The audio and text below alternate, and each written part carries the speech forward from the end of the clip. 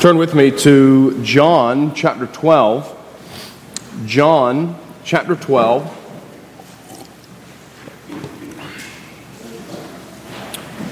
We'll be reading verses 1 through 8, looking at the anointing.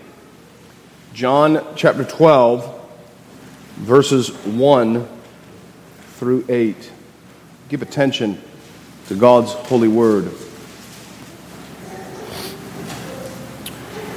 Then, 6 days before the Passover, Jesus came to Bethany, where Lazarus was, who had been dead, whom he had raised from the dead. There they made him a supper, and Martha served, but Lazarus was one of those who sat at the table with him. Then Mary took a pound of very costly oil of spikenard, anointed the feet of Jesus, and wiped his feet with her hair. And the house was filled with the fragrance of the oil. But one of his disciples, Judas Iscariot, Simon's son, who would betray him, said, "Why was this fragrant oil not sold for 300 denarii and given to the poor?" This he said, not that he cared for the poor, but because he was a thief, and had the money box, and he used to take what was put in it. But Jesus said, "Let her alone. She has kept this for the day of my burial. For the poor you have with you always, but me you do not always have." Let us pray.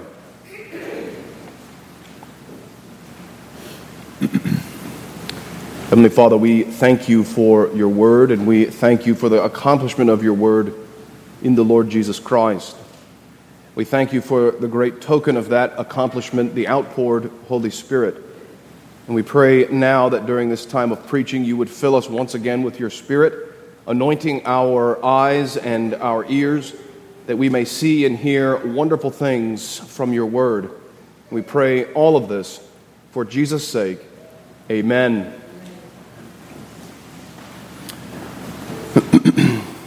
Friendship is a very important aspect of our existence. Friendship is so important that if you read the ancient philosophers, many of them devoted whole sections of their philosophy to the theme of friendship.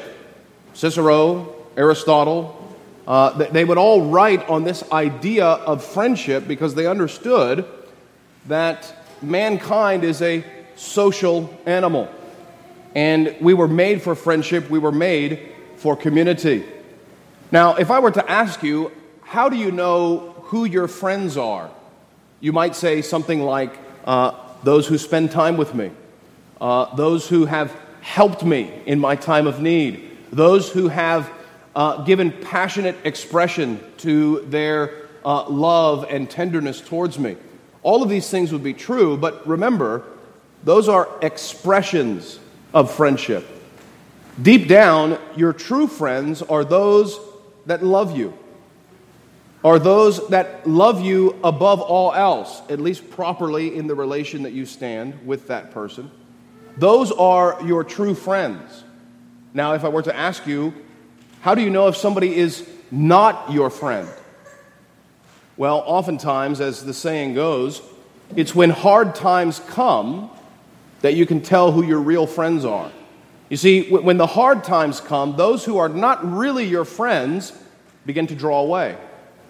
Those who have said that they love you begin to betray you, in a sense, when things get difficult. Now, why do people do this? Well, in our lives, people often do this because they love something more than us. They may have loved something about our relationship, but they didn't really care for us. Now, as Paul the Apostle would say, I'm speaking as a man. I'm speaking about human things at a human level. But there is a parallel. There is an analogy to our relationship with Christ. And what we see in this passage is this relationship drawn out in living color. What we're going to see in this passage is that Christ's true friends show themselves by their devotion to him, and Christ's enemies show themselves by their devotion to something else.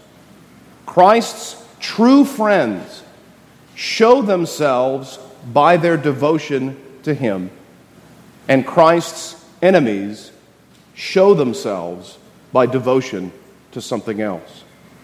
In verses 1 through 3, we see this lovely picture of Christ's friends. And then in verses 4 through 8, we see a horrifying picture of Christ's enemies. Verses 1 through 3 are Christ's friends, and verses 4 through 8 are Christ's enemies. Now, as we come to this passage, I want you to notice the transition we've just made. John indicates this transition with the opening lines of our passage.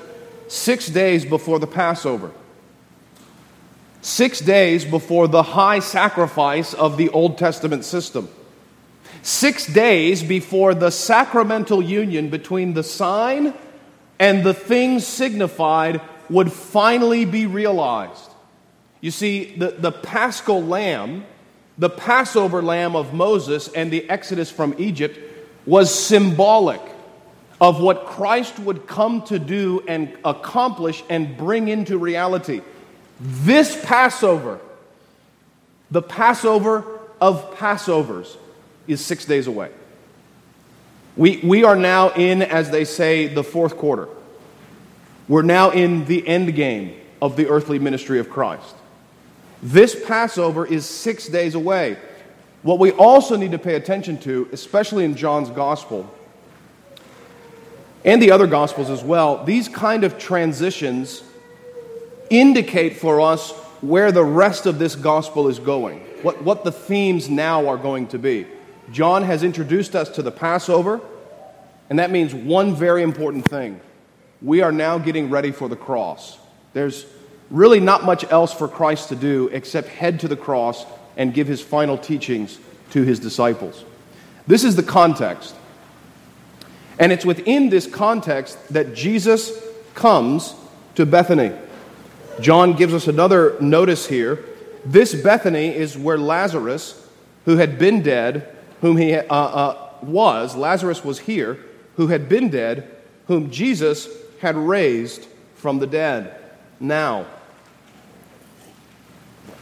Christ is coming once again to this town, where there's this Jewish family that Christ has performed a miraculous work of grace in their family's life.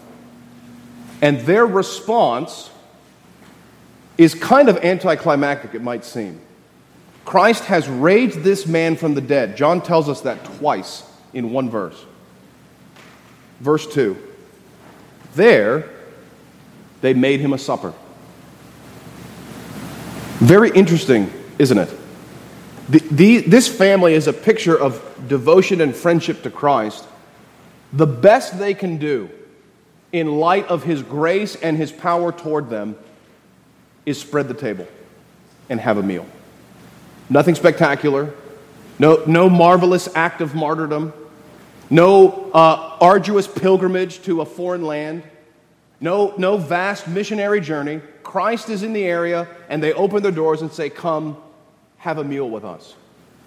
You see, the reason that this very simple act of friendship is so profound is because the motivation behind it is pure love for Christ. They're not seeking glory, they're not seeking fame, they're not seeking anything except to be with the one that they love one last time. Now, there's a question in this text. There's a lot of questions in this text, but one of the immediate questions is, how much did Mary, Martha, and Lazarus understand about this Passover that was coming up? It's an open question. I think it would stand to reason, at least I would be comfortable with this interpretation. They probably understood what was coming. In fact, we're going to learn later on that Mary saved this oil of spikenard for the day of his burial. So I think there's an instinct in them, perhaps through the Lord's own teaching, perhaps through their own understanding of the Old Testament economy, that this Passover is coming.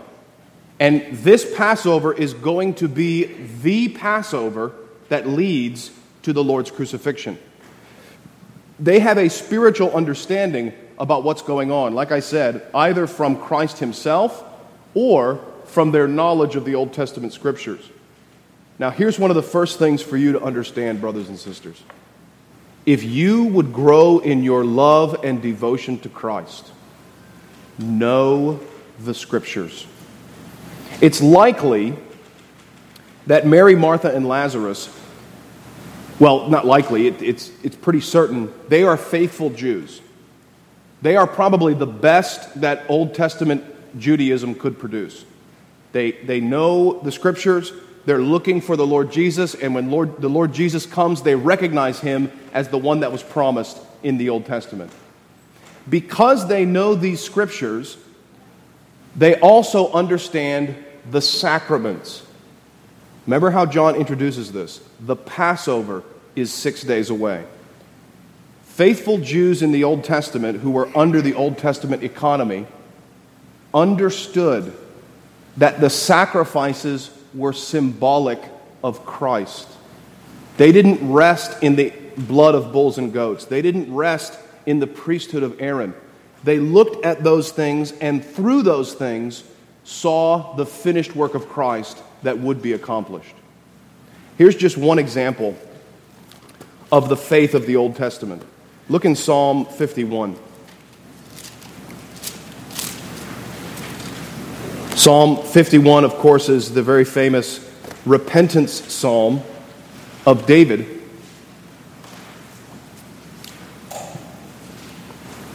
And as David is repenting and confessing to the Lord, the heart of his religion comes out.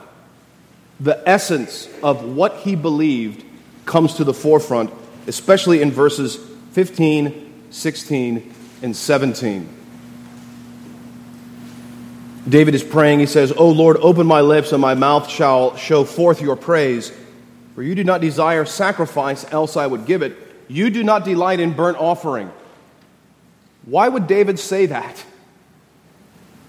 God commanded sacrifice and burnt offering through the hand of Moses. Yet David says, you do not desire those things. You do not delight in these things. David goes on and then says in verse 17, "The sacrifices of God are a broken spirit, a broken and a contrite heart you will not despise." You see, David understood that the sacrificial system was only symbolic. It meant to represent something deeper and greater. In this passage, it represents the broken heart of a sinner. It represents the heart of a sinner who is convicted and is seeking reconciliation with God, not through the blood of bulls and goats, but through the blood of the Son of David, through the blood of the Messiah that actually accomplishes what the sacrifices represented. This is just one example from the Old Testament. It's therefore likely Mary, Martha, and Lazarus had something of this understanding. And so they prepare a meal for Christ, and they show their devotion to Christ in various ways. First, in verse 2, they made him a supper, and Martha served. There are many in the church who have gifts of service. We've seen this in Martha before. Earlier on in a different gospel, Mary and Martha are hosting another fellowship meal, and Martha is washing all the dishes and refilling the mashed potatoes, and she's frazzled because she's working so hard, and she tells Christ, "Have Mary help me." Martha has the gift of service. This probably goes along with her personality. We see not only is there service to Christ, but there's also fellowship with Christ. Look at what he says about Lazarus. "But Lazarus was one of those who sat at the table with him." This is another way that we show our devotion and affection to Christ. Not just acts of service, cleaning the bathrooms at the church, cutting the grass at the church. Those are all good and necessary things. So if you're inclined to do that, let me incline you further. It's good to serve as a Martha in that way. But it's also good just to spend time with Christ, to commune with him. You know, when we have people over to our house, when you have people over to your house, you get all the food on the table, and you eat the food and drink the drinks, but the real point of that is just to spend time together, isn't it? It's just to talk and converse and debate things or perhaps discuss things. You gather around the table to spend time. That's what Lazarus is doing. That's what John is doing in pointing this out to us, that Lazarus was one of those who sat at the table with him. John goes on, though, to talk about the final expression of devotion and friendship to Christ, and that's in the person of Mary. Mary took a pound of very costly oil of spikenard, anointed the feet of Jesus, and wiped his feet with her hair, and the house was filled with the fragrance of the oil. If Martha is the sister who's full of gifts of service, Lazarus is the brother who's just spending time and talking with Christ, Mary is the sister who's filled with deep affection for Christ. Mary, as we saw earlier in chapter 11, is the passionate sister. She's the one that when her brother is dead and Christ comes, she goes to Christ and lets her anger out at him a little bit. But it's an honest, passionate anger. It's not a disrespectful or impious anger. She's just a passionate personality. And now here in this scene, when Christ is there sitting, her heart is welled up with affection for Christ, and she has to find some way to express herself to Christ, and so she devotes herself to Christ. Notice that she uses an expensive oil of spikenard. This substance was used in the ancient world for either perfuming, it probably had also medicinal purposes. At any rate, it's extremely costly. This was a very expensive thing that Mary did. She not only gives away this expensive gift. The other thing about this oil of spikenard I forgot to mention, it would be contained in a box or perhaps a flask. In Mark's gospel, it's called a flask. And these bottles that contained this material were, they weren't Ziploc bags.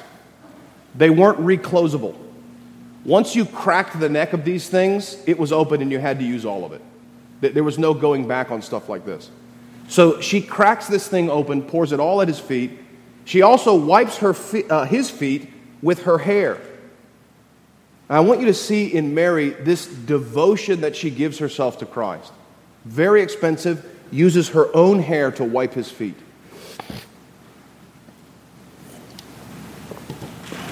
These three siblings then represent for us different ways that we devote ourselves to Christ and show our affection to him, either through acts of service or through spending time in communion with him, conversing with him through the word and prayer, or showing through acts of devotion our commitment to him. Now, these three siblings could represent the three faculties of the soul: the mind, the will, and the affections. Lazarus conversing with Christ would represent the mind. Mary serving would represent the will. Martha serving.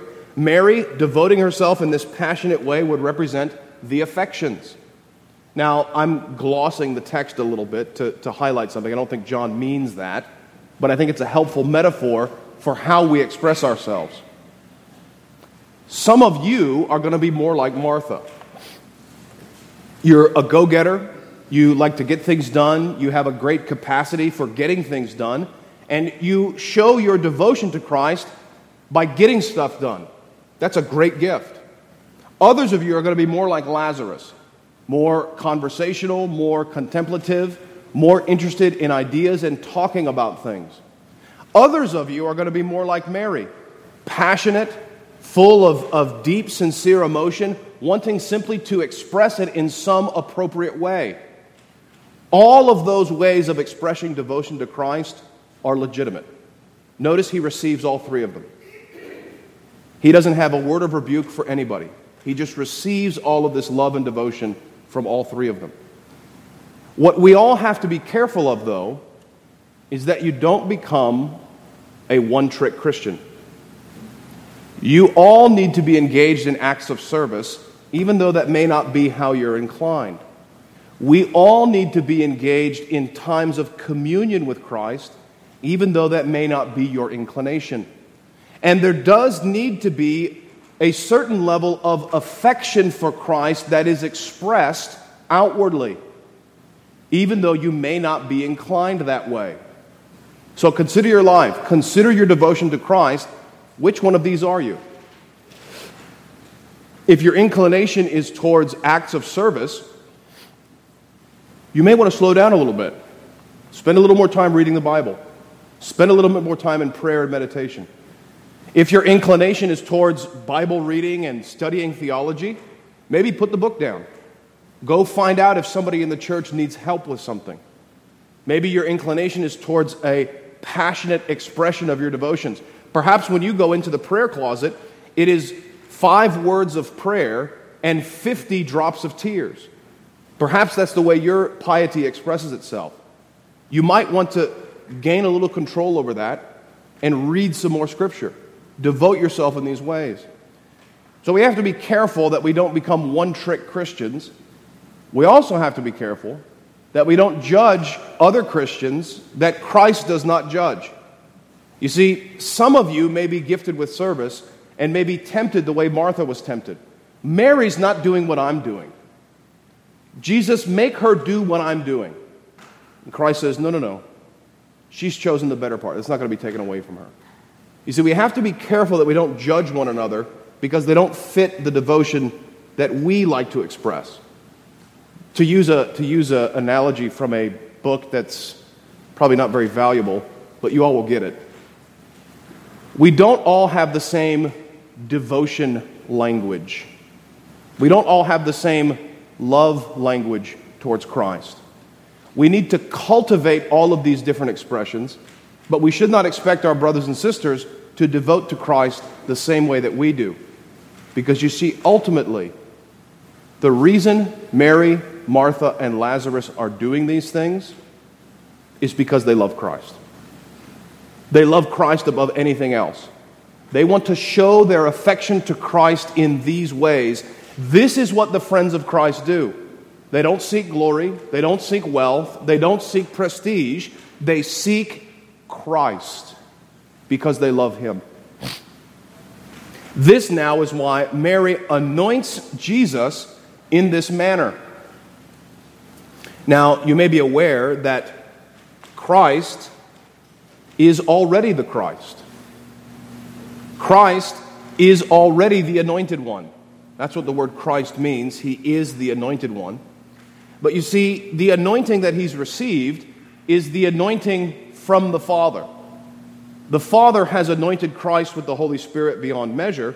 Now, this devotion that His people show to Him is their anointing of Him prompted by the Holy Spirit. I want you to think about it this way. In our relationship to God, the Father sends us the Lord Jesus Christ as the anointed one. The Lord Jesus Christ then sends the Holy Spirit to convert us and produce affection for Christ. And then that same Holy Spirit directs those affections and that lowercase a anointing back to Christ. You see, Christ is the centerpiece of everything that we do as Christians. The Father anoints Christ in His grace and glory. We anoint Christ in our thankfulness and devotion. So there's a double anointing upon the Lord Jesus Christ from the Father and from His people. Well, these are the friends of Christ, and this is how they show their devotion. But we also have the enemies of Christ. And the enemies of Christ show themselves by their love for something else. Now here comes on the scene Judas Iscariot. Notice the final thing John says in verse 3, the house was filled with the fragrance of the oil. Let me just make one application and encourage you as we transition into this next section. As you devote your entire life to Christ, your entire life will be like a burnt offering to the Lord. You know what the burnt offering was in the Old Testament? Paul refers to it in Ephesians chapter 5. In Ephesians chapter 5, verse 1, Paul says, "Be imitators of God as dear children. Walk in love, as Christ also has loved us, and given himself for us an offering and a sacrifice to God for a sweet-smelling aroma. That phrase, sweet-smelling aroma, comes from the Old Testament. And in the Old Testament, it's always applied to the burnt offering. The burnt offering symbolizes complete devotion to God. And that complete devotion rises into God's nostrils like a sweet-smelling aroma. Christ ultimately is the one who makes us fit to offer these sacrifices. But as you offer these sacrifices, just as Mary devotes herself to Christ, the entire room is filled with a sweet-smelling aroma. As you order your life in devotion to Christ, the effect will dissipate everywhere you go. The sweet-smelling aroma will fill whatever space you occupy. It will fill your family. It will fill your office. It will fill your church. It will fill your prayer closet. It begins to dissipate just like gases fill up the volume of the space that they are in. They naturally expand. Likewise also, this aroma naturally expands. There's great encouragement here for us. In some ways, you can be a witness for Christ simply by being devoted to Christ and allowing that influence to show itself wherever you go. You don't always have to be haranguing people to repent and believe. You do always have to be devoting yourself to the Lord Jesus in whatever you do. And the Lord will dispel that wherever you go. This then makes the wickedness of Christ's enemies all the more wicked. Verse 4, one of his disciples, Judas Iscariot, Simon's son, who would betray him, said, "Why was this fragrant oil not sold for 300 denarii and given to the poor?" Notice first off the hypocrisy the impiety of Judas. This fragrant aroma is filling the room. There's a pleasant meal going on. Martha's diligently serving. Jesus, Lazarus, and the other disciples are conversing at the table. Mary comes unannounced, anoints the Lord's feet, wipes it with her hair. The room is filled with this aroma. And the only thing Judas can think to do is criticize her. Why this waste? What are you doing? This is a waste of money and a waste of time. What's the matter with you? You see, the impiety of Judas, the only thing he can think to do is to criticize the sincere and affectionate devotion of Mary. This is a warning to us. This is often one of the first signs that your heart is not right to the Lord.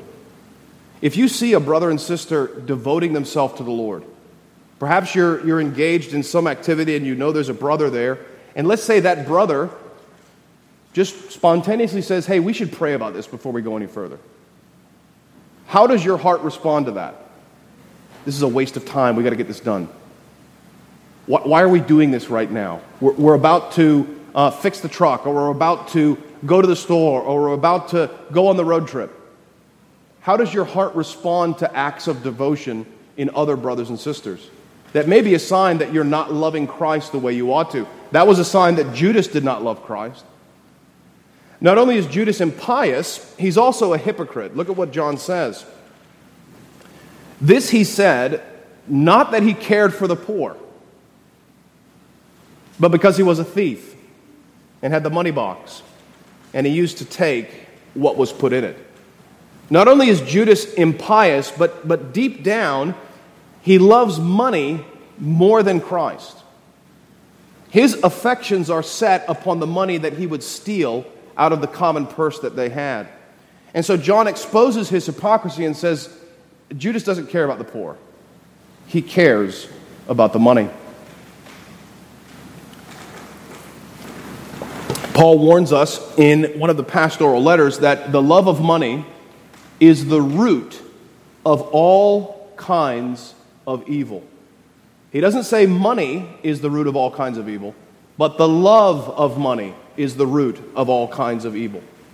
Judas is an example of this, and Judas exemplifies for us the danger that the love of money can capture us with.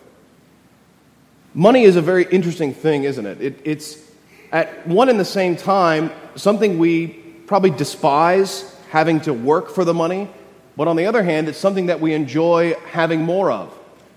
And the interesting thing about money is the more that you have, the more secure you think you are. Isn't that interesting? The people who have the most money in the world at one level think, because I have all this money, I am safe.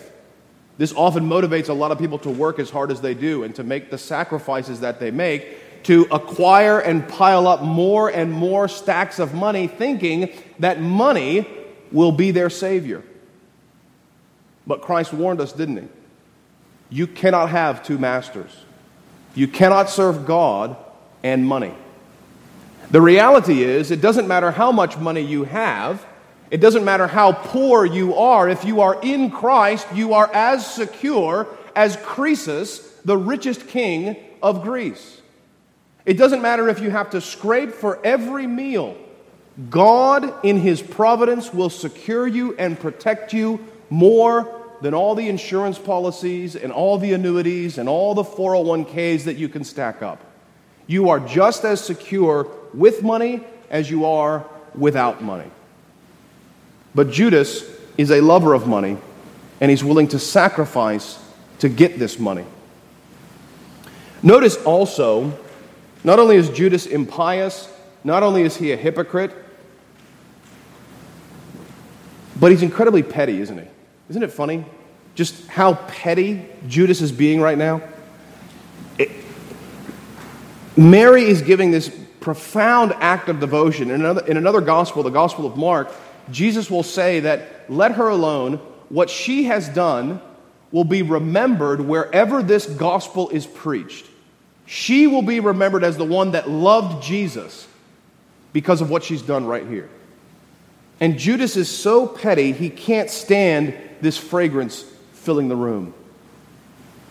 Brothers and sisters, we need to be careful. One, that we're not impious. Two, that we're not hypocritical. But three, also that we are not petty. This becomes especially true in how we relate to covenant children. You see, covenant children, one of the beautiful things about it is when, in many cases, when the Spirit's at work in a covenant child's heart, they will give very sincere acts of devotion that are very unsophisticated acts of devotion.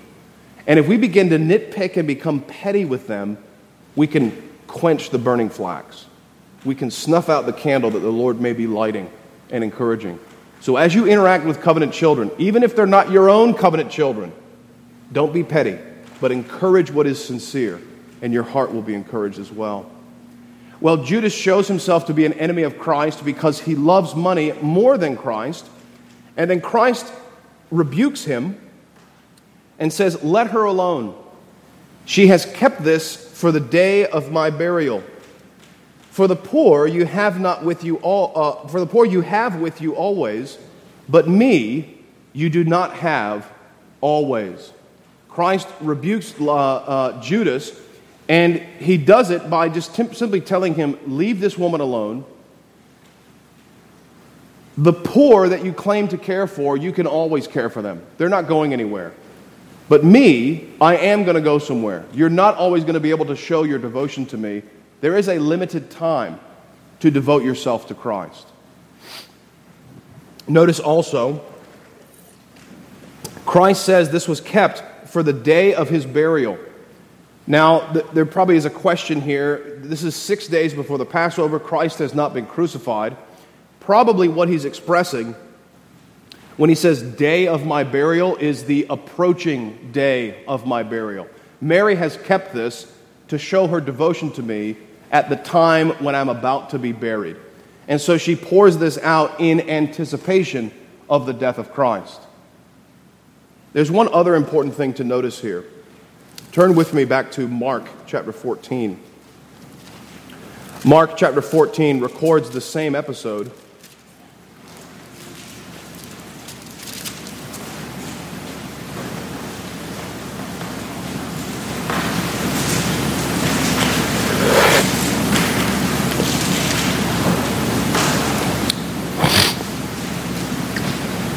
Mark chapter 14 records this episode, beginning in verse 3. Now, there's some differences in the narration, but it is the same episode. We can tell by the language that's used.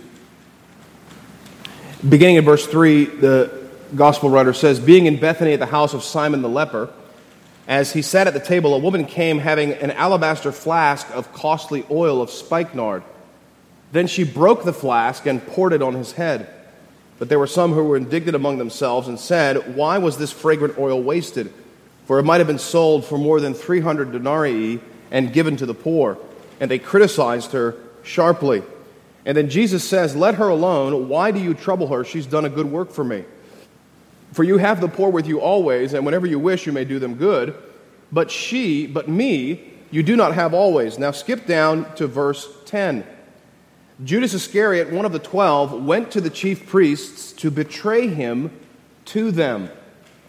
What I simply want to point out to you in conclusion about this doctrine of devotion to Christ or enmity to Christ, and leaving us with the question, what do we love the most? Do we love Christ the most, or do we love something else the most?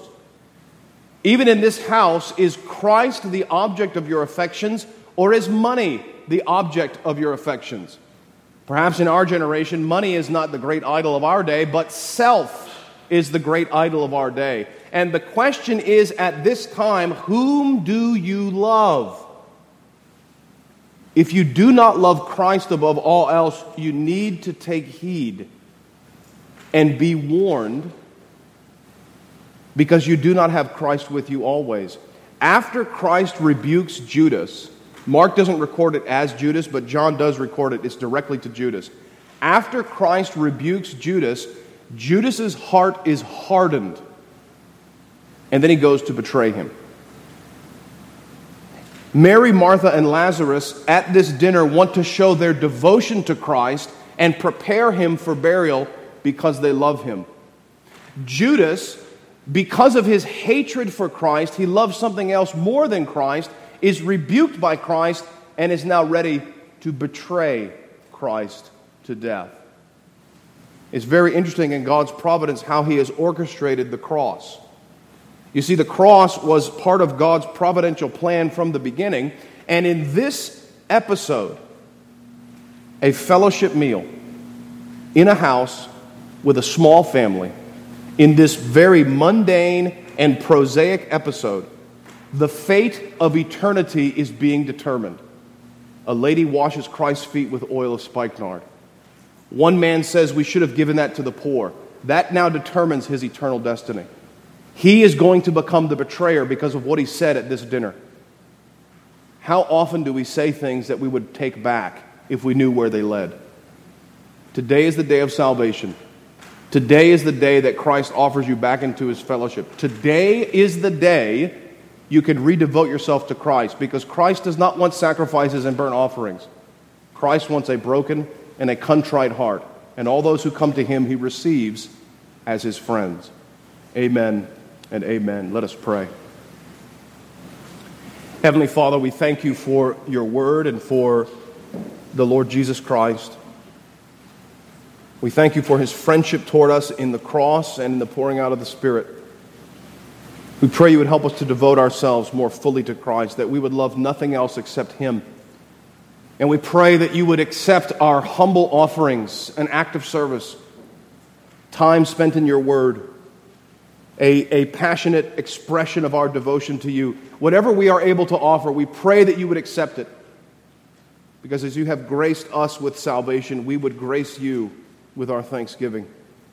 We pray also, O Lord, that you would expose your enemies, and that if it would be your good pleasure, you would give your enemies repentance to the acknowledgement of the truth, that they may be saved and that they may escape the snare of the devil.